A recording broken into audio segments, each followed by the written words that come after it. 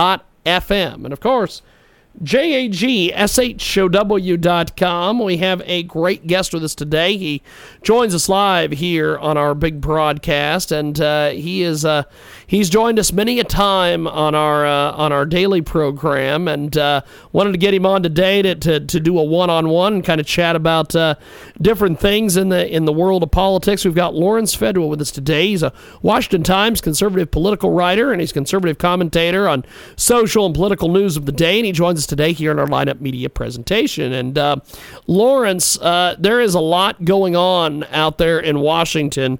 Give me your thoughts on this Neil Gorsuch situation with the Supreme Court.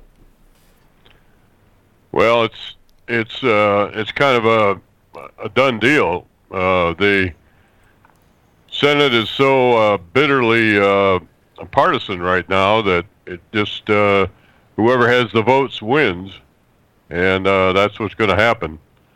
It's everybody's kind of nostalgic for the time when they used to do these candidates by acclamation. They didn't even take a roll call, but those days are long gone. We've got a great guest with us today. Dr. Fedwa joins us here in our broadcast, and Doctor, you're the author of more than 100 Washington Times online columns. You're known as the early interrupter of the Donald Trump phenomena.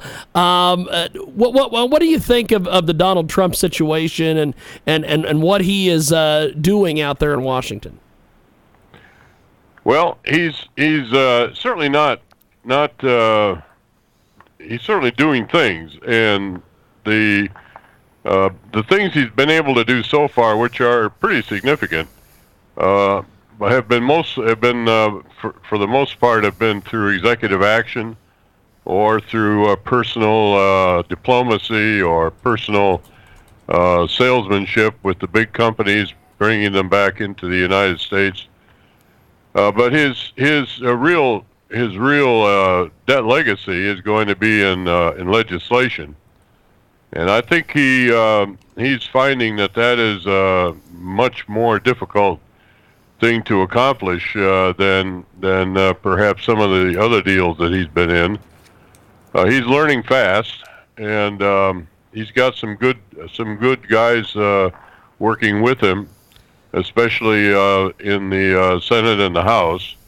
I know there's a lot of controversy about Paul Ryan right now, but I feel that, in fact, I just wrote a column about that. I think that he made some mistakes in the health care repeal and replace Obamacare, but he'll learn. He's young and he's smart, and his heart's in the right place. So they'll pull that out, and once they do, I think that they will then will have learned how to work together. And you got to realize all these people are strangers to each other.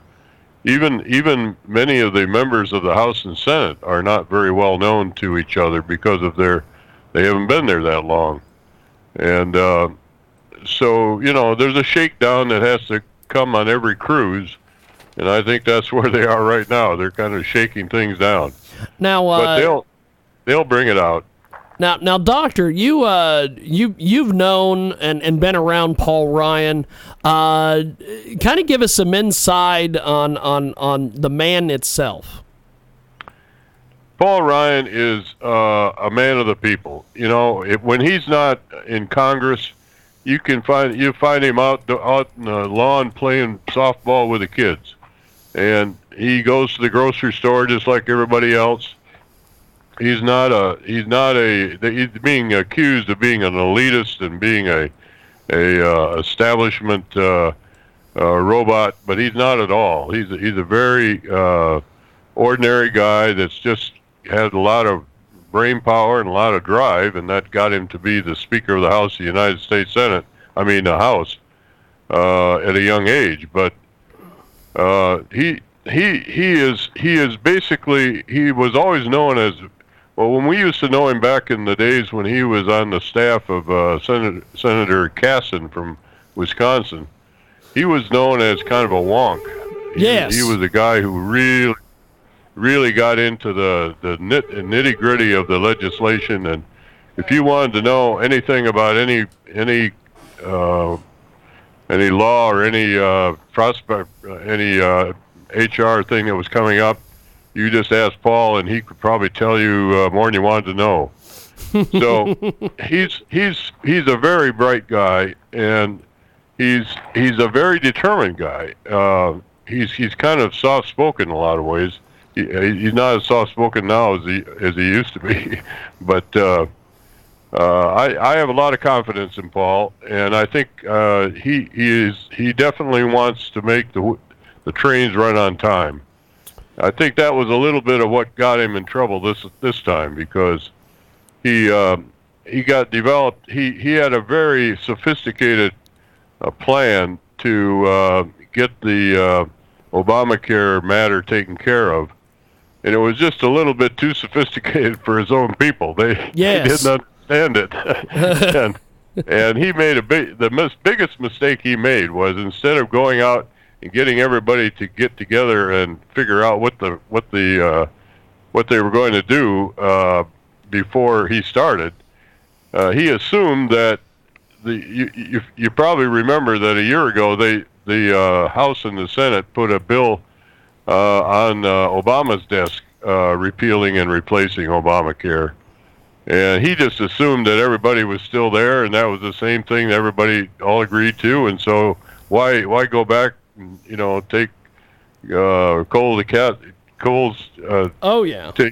And so but he made a mistake because, number one, there were some other people there, but also they just didn't know, and he and his leadership group, they should have known better to not to keep it so quiet, so secret.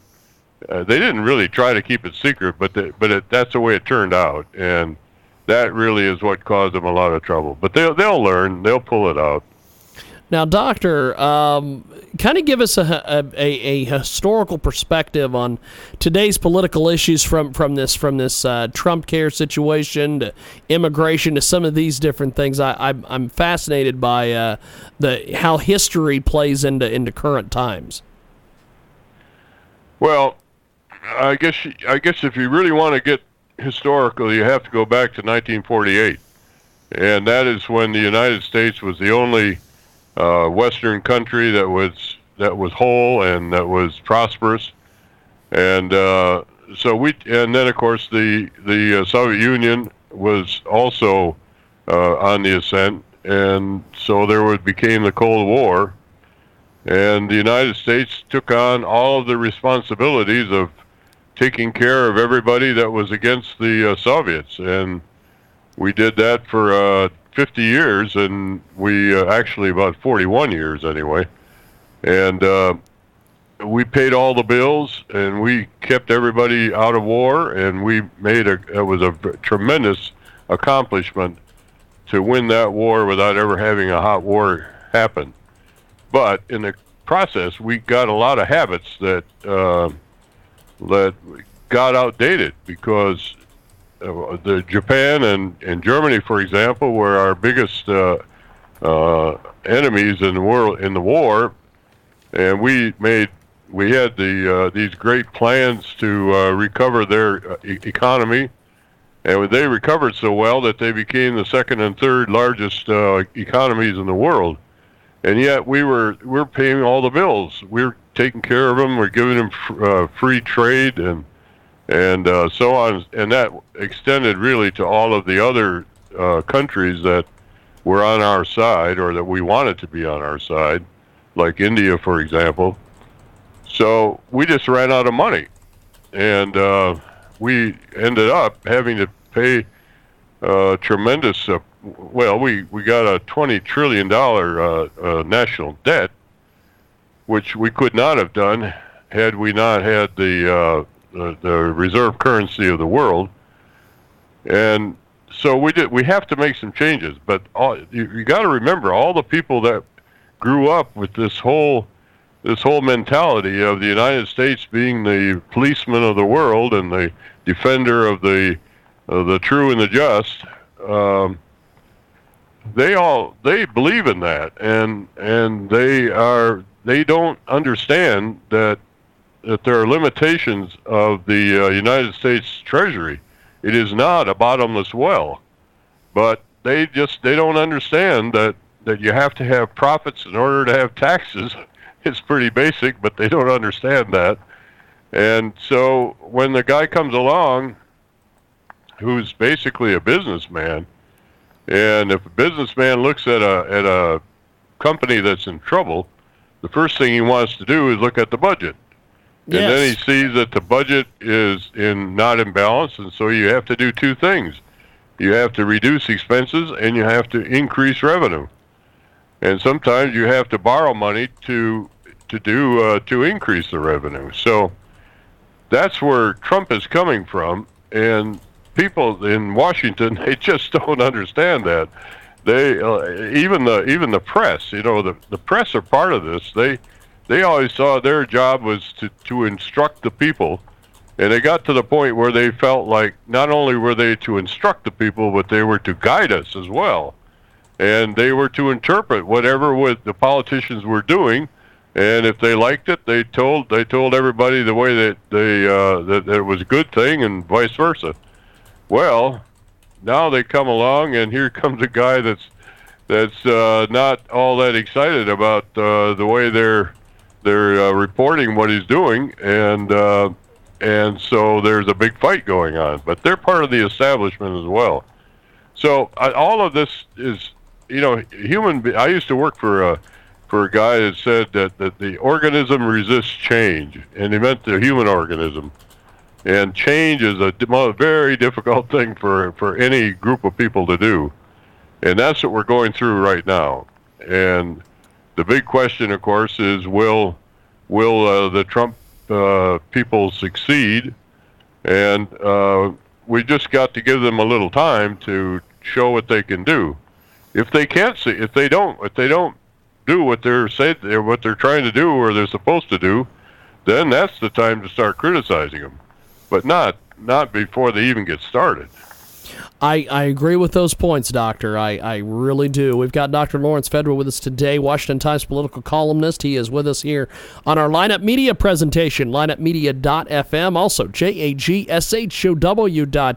And when you go over to jagshow.com, you can download all of our past episodes and also check out our Amazon link for more information on how you can help us by shopping Amazon through our website at jagshow.com. Now, you were the owner of a federal contracting firm for 23 years. Tell us a little bit about this, because I'm sure you've got some interesting stories from that.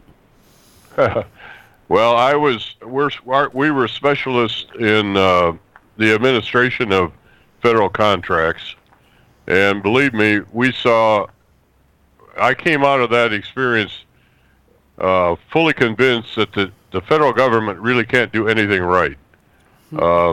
It's a wonder we ever won any wars, and of course we haven't won any recently either. No. They just they have so much red tape and so many. The biggest thing that you have to understand about the bureaucracy is if you are a smart guy and you get into a job where it takes forever to do anything, because you have to have so many meetings and so many different approaches to everything has to be taken into consideration, and nobody wants to be tied again with a mistake. Nobody can make a mistake. So how do they avoid making a mistake? They all make it together. So wow. So that's what slows everything down, and it's just amazing how much I couldn't do it. I don't have that much patience, but that's really what we're into, and frankly, the Obama administration, they're not the only ones. I mean, they are the kings of bureaucracy, frankly, but regulation.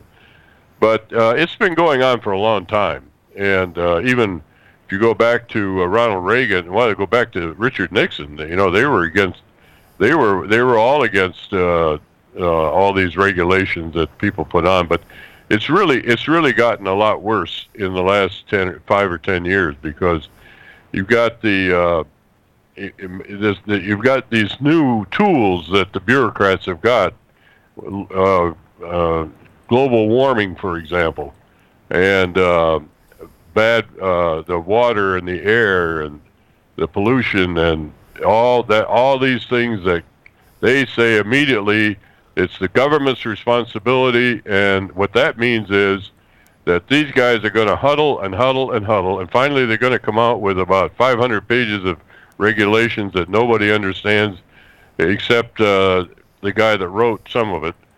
And then they tell what that means is that they are the enforcers, so they tell us what to do, and they tell us whether it's our own farm and we've got a pond on it and we want to have our cattle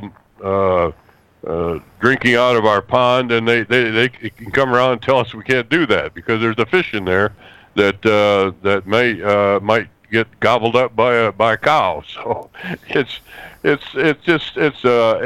is a very, very, very frustrating situation. And I think the Trump people that is one of the problems that they're starting to really understand.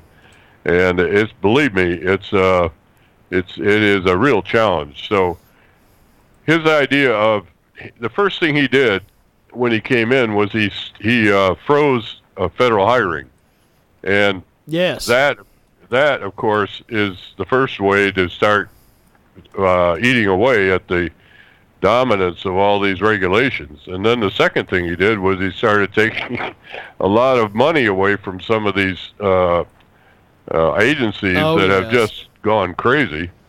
So we haven't got that budget approved yet either. So we'll have to see what happens. But anyway, that Lawrence is a question that I would love to get your thoughts on with the way that Trump is wanting to take away some money from different things. For instance, the Corporation of Public Broadcasting. He's wanting to basically take a lot of federal money away from them. However, there are folks like the Koch brothers and others that donate and love donating to things like that. What do you think they're going to do? Well, the liberals, they're really today, liberals are basically socialists. Yes. And their idea is that anything that needs to be done for society has to be done by the government. Now, in the Middle Ages, it was the church that had to do it. Anybody take care of the widows and orphans, and the hospital and so on. That was all done by the church. Well, now these guys want the government to do it, and they do not recognize that there are other ways to get things done than simply by making a law and using taxpayer money. And one of the ways that has been most effective, especially in the United States, is philanthropy. Bill Gates has now made not only has he been the richest man in the world, but he's also become he's made a science out of philanthropy. And by the way, he's not the first one. J. Rockefeller did the same thing. So it's a mindset, and when a guy like Trump or any businessman looks at the Corporation for Public Broadcasting, that's a good thing. A lot of people like it, and it's got a lot of good things about it. But hey, you know what? We've also got 500-600 other radios and television stations, and maybe we don't need to have taxpayers have one. Maybe they can be if they can sell the idea that they are serving a certain segment of the population. If they can sell that idea to the philanthropists, then that's how they'll get it done. And frankly, if they can't, maybe they shouldn't be there at all. So, and that's the same way with they're talking about Meals on Wheels. Oh, come on, I mean, people have been doing Meals on Wheels before there ever was I mean, right in our neighborhood, we've got meals on wheels that done by people that are just volunteering. I mean, and these people are crying crocodile tears over the things that are being eliminated from the budget.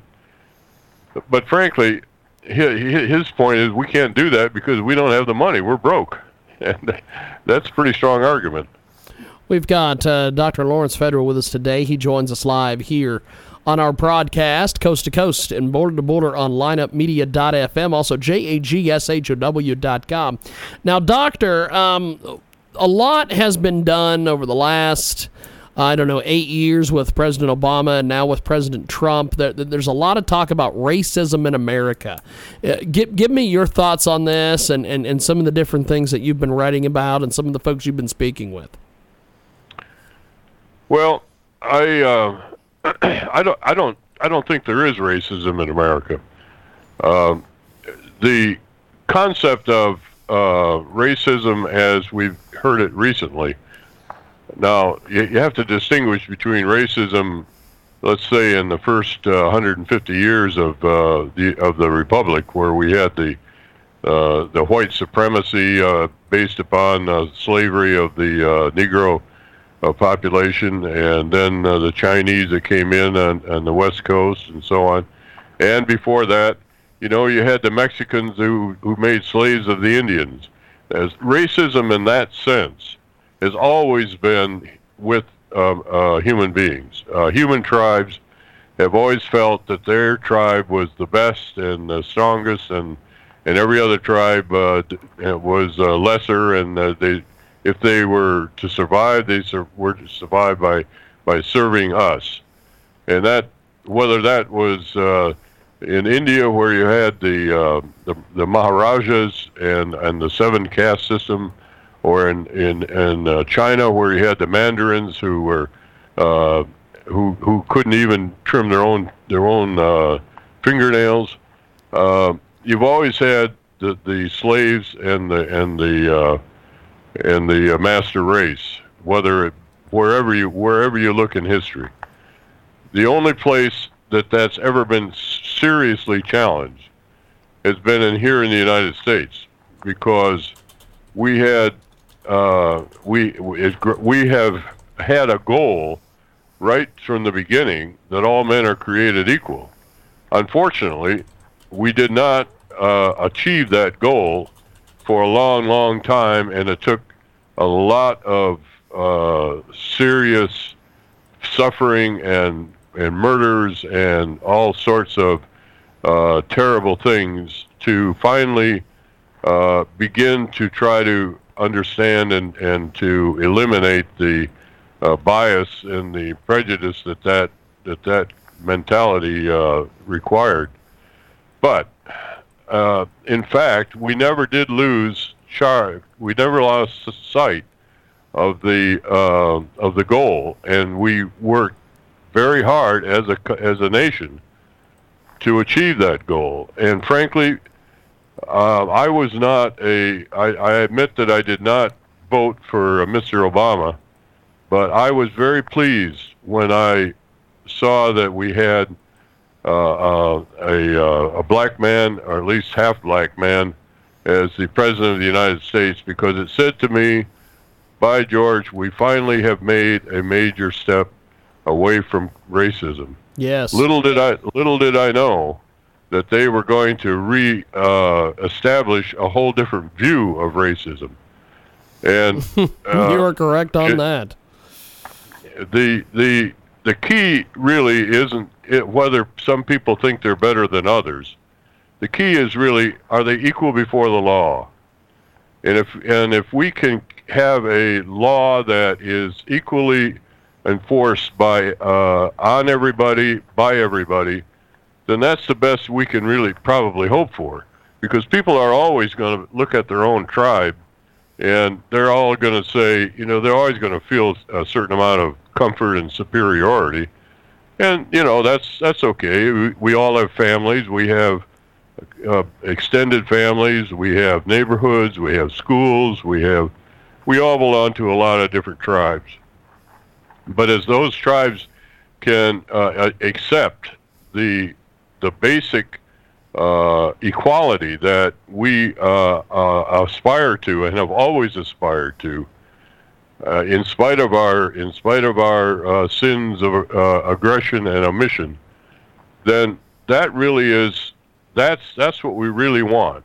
And frankly, if you look at the neighborhood, I don't see how anybody can look at the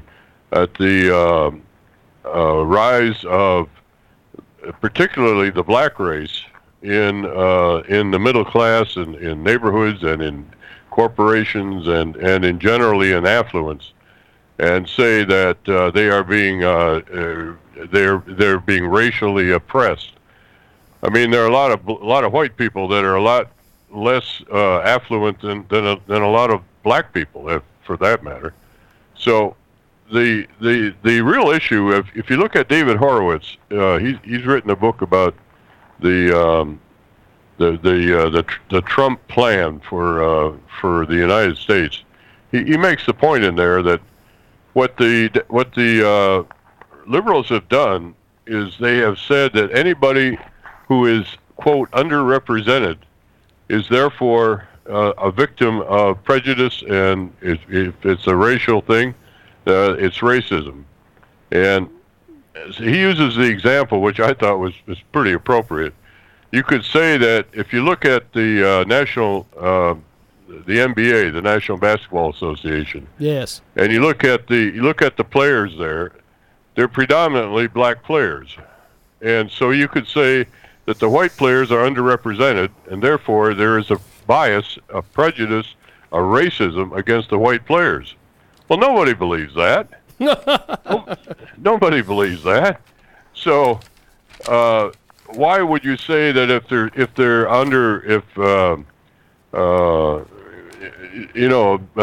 girls are underrepresented in the Boy Scouts, that means they're being prejudiced against? I mean, it doesn't work out that way.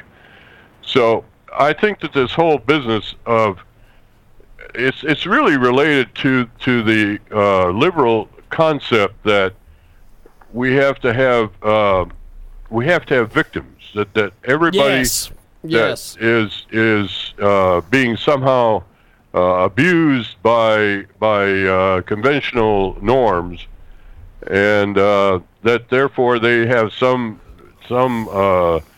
anger and distress, and therefore resistance to and aggression against other people.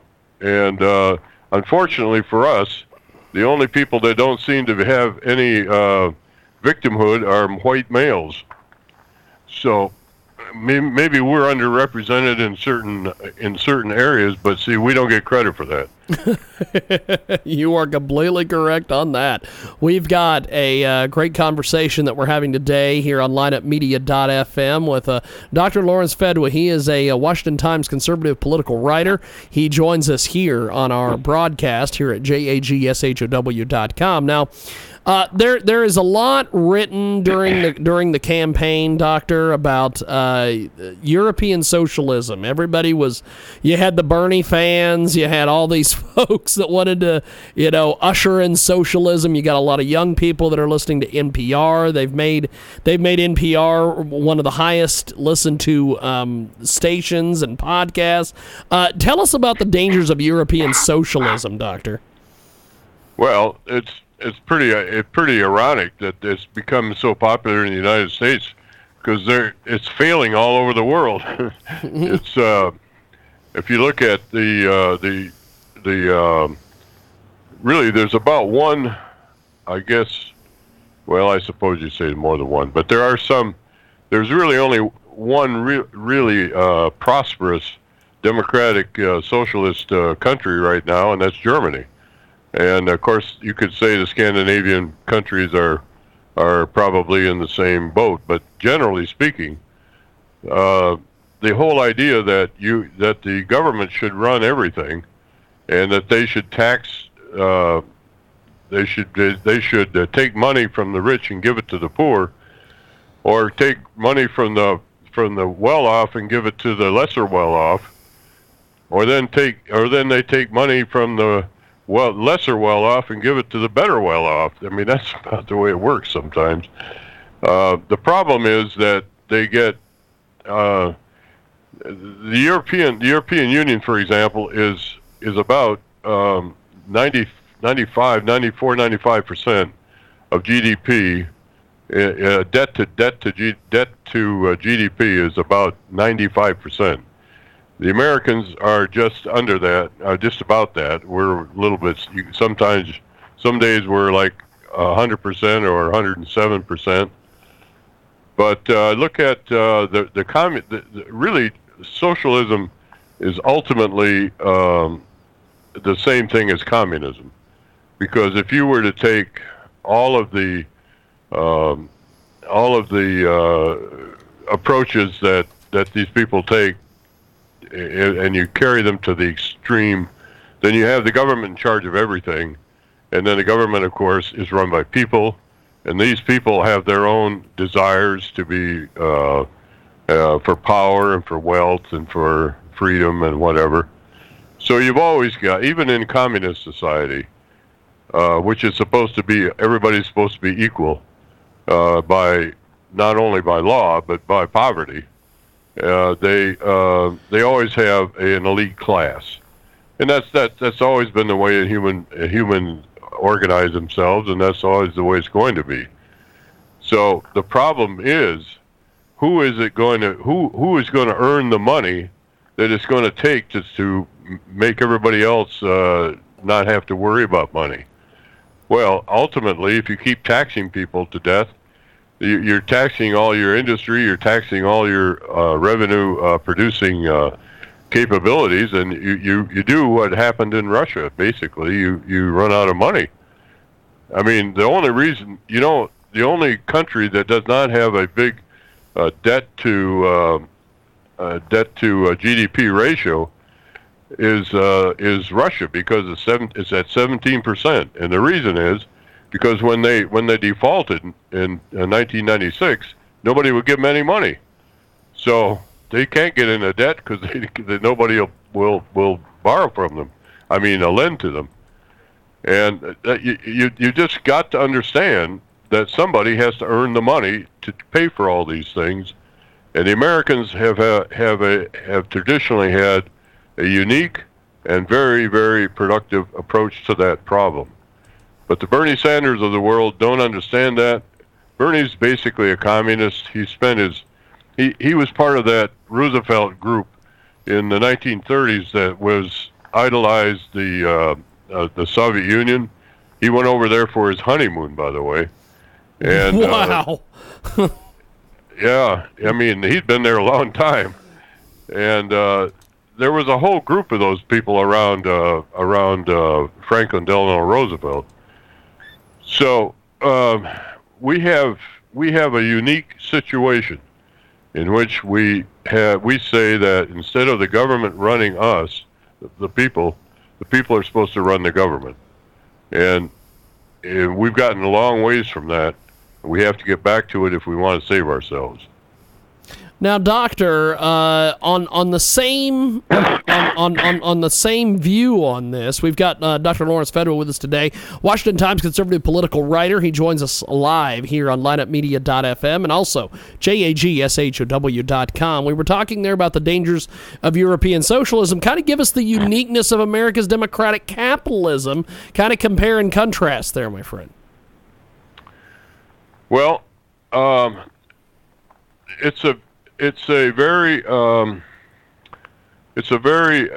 interesting combination. There are two things. There is capitalism is an economic system, and democracy is a political system.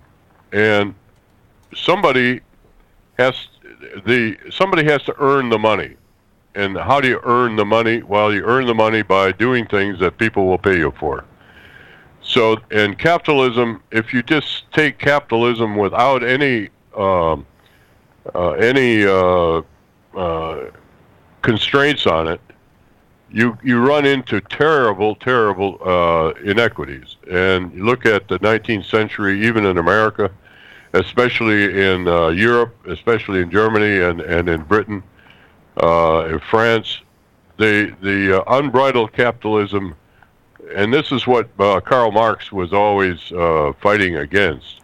Capitalism, as he knew it, was where you get the rich and the powerful get richer and richer because they keep exploiting the underclass. Now, that didn't start in the 19th century. That goes way back to throughout history. You've always had the rich and the powerful exploiting the underclass, whether it's the lords and the serfs, or whether it's the masters and the slaves. That's been the normal way in which human society organized itself for many, many years. When the United States was actually settled by people that came over here who were trying to get away from a lot of those conventions, and they didn't consider, they were kind of outcasts in a lot of ways.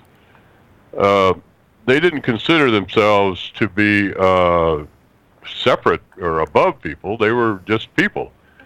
And so what they decided to do was to try to get a government which had the responsibility for constraining the excesses of capitalism. They were not against capitalism, but they wanted to make capitalism humane and make it productive for everybody, not just for the rich and the powerful. And that was another one of our major evolutions over the period of particularly, it really came to a head in probably in the early 20th century with the trust busters, particularly Theodore Roosevelt, and they then began to put serious limitations on the owners of businesses, particularly large businesses. And then one of the ways they did this is by encouraging unions.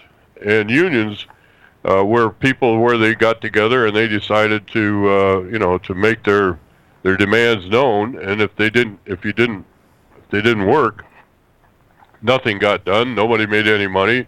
And even Henry Ford came along with the idea. His idea was, well, if I pay them more than they asked for, then they won't have unions against me. And so he gave them the $5 a day. That's where that started. But really, in the 20th century in the United States is when our idea of the representative government being a counterbalance and a equalizer for capitalism, that's really when it came to fruition. And frankly, it's almost been in our lifetime here. I'd say the second half of the 20th century is probably the best example of democratic capitalism as we have done it. But we have found out, the fundamental thing is, what is it that's going to keep people productive? Are you going to have people working and doing productive things, or are they going to sit around and they're going to sit and be lazy and not be motivated to do anything useful? Well, we have found that and you can talk about any kind of motivation that has ever been tried, but the most valid and useful and productive motivation is to tell people to take care of their own family. If they have the responsibility to take care of their own family, they'll work their heads off, and they will become productive, and they'll do what has to be done. Now, that's not 100%, but most people want to do the best they can for their own family, and that, by extension, means that they work hard for themselves or for other people or for whatever they can do. And that is ultimately the basis for one of the great things that's true in democratic capitalism, and that is social mobility. People that work hard and are smart and maybe lucky and do the right things, they can start out dirt poor and end up filthy rich. And it's not just greed that does it. It's, for most people, it's a matter of taking care of your own and trying to have a peaceful life, a productive life, a happy life, and have people in your family well taken care of. So that's really that, and when you look at the founders of the United States, that's a lot of what they were talking about. And so we have to maintain that and increase it, and not allow the government to take over and try to dictate everything that we do. And that's basically what I see as the difference between democratic capitalism and democratic socialism. Well, Doctor, you make some excellent points on a lot of different things. If people want to read your articles or they want to get involved with you somehow, how do they do that exactly? Well, I just happen to have a new website that is now taking a lot of the. It has a lot of the stuff that I've done on it. It's called www.mypoliticalinsights.com. Awesome stuff. Well, Doctor, I appreciate you making time for us today. We've got to get to Jay Izzo with our social media update, but thanks for being with us, Doctor. I appreciate it. Well, you're welcome. Definitely. Have yourself a wonderful day, Doctor. Dr. Lawrence Fedwa with us today, joining us on Skype audio today. And we're going to get to Jay Izzo here in just a second. And check out our website, jagshow.com, also part of the Lineup Media.fm family of broadcasts. And also, while you're over there, download Jay's book via Audible. The Audible link is available at jagshow.com. Get a free 30-day trial of Audible. Also, shop Amazon. Shop, connect, and enjoy with Amazon. Do it through our link at jagshow.com. We put you in touch with the good friends at Amazon, the great deals. We also get a little bit of a kickback from Amazon to pay some production costs and things of that nature. And Jay Izzo coming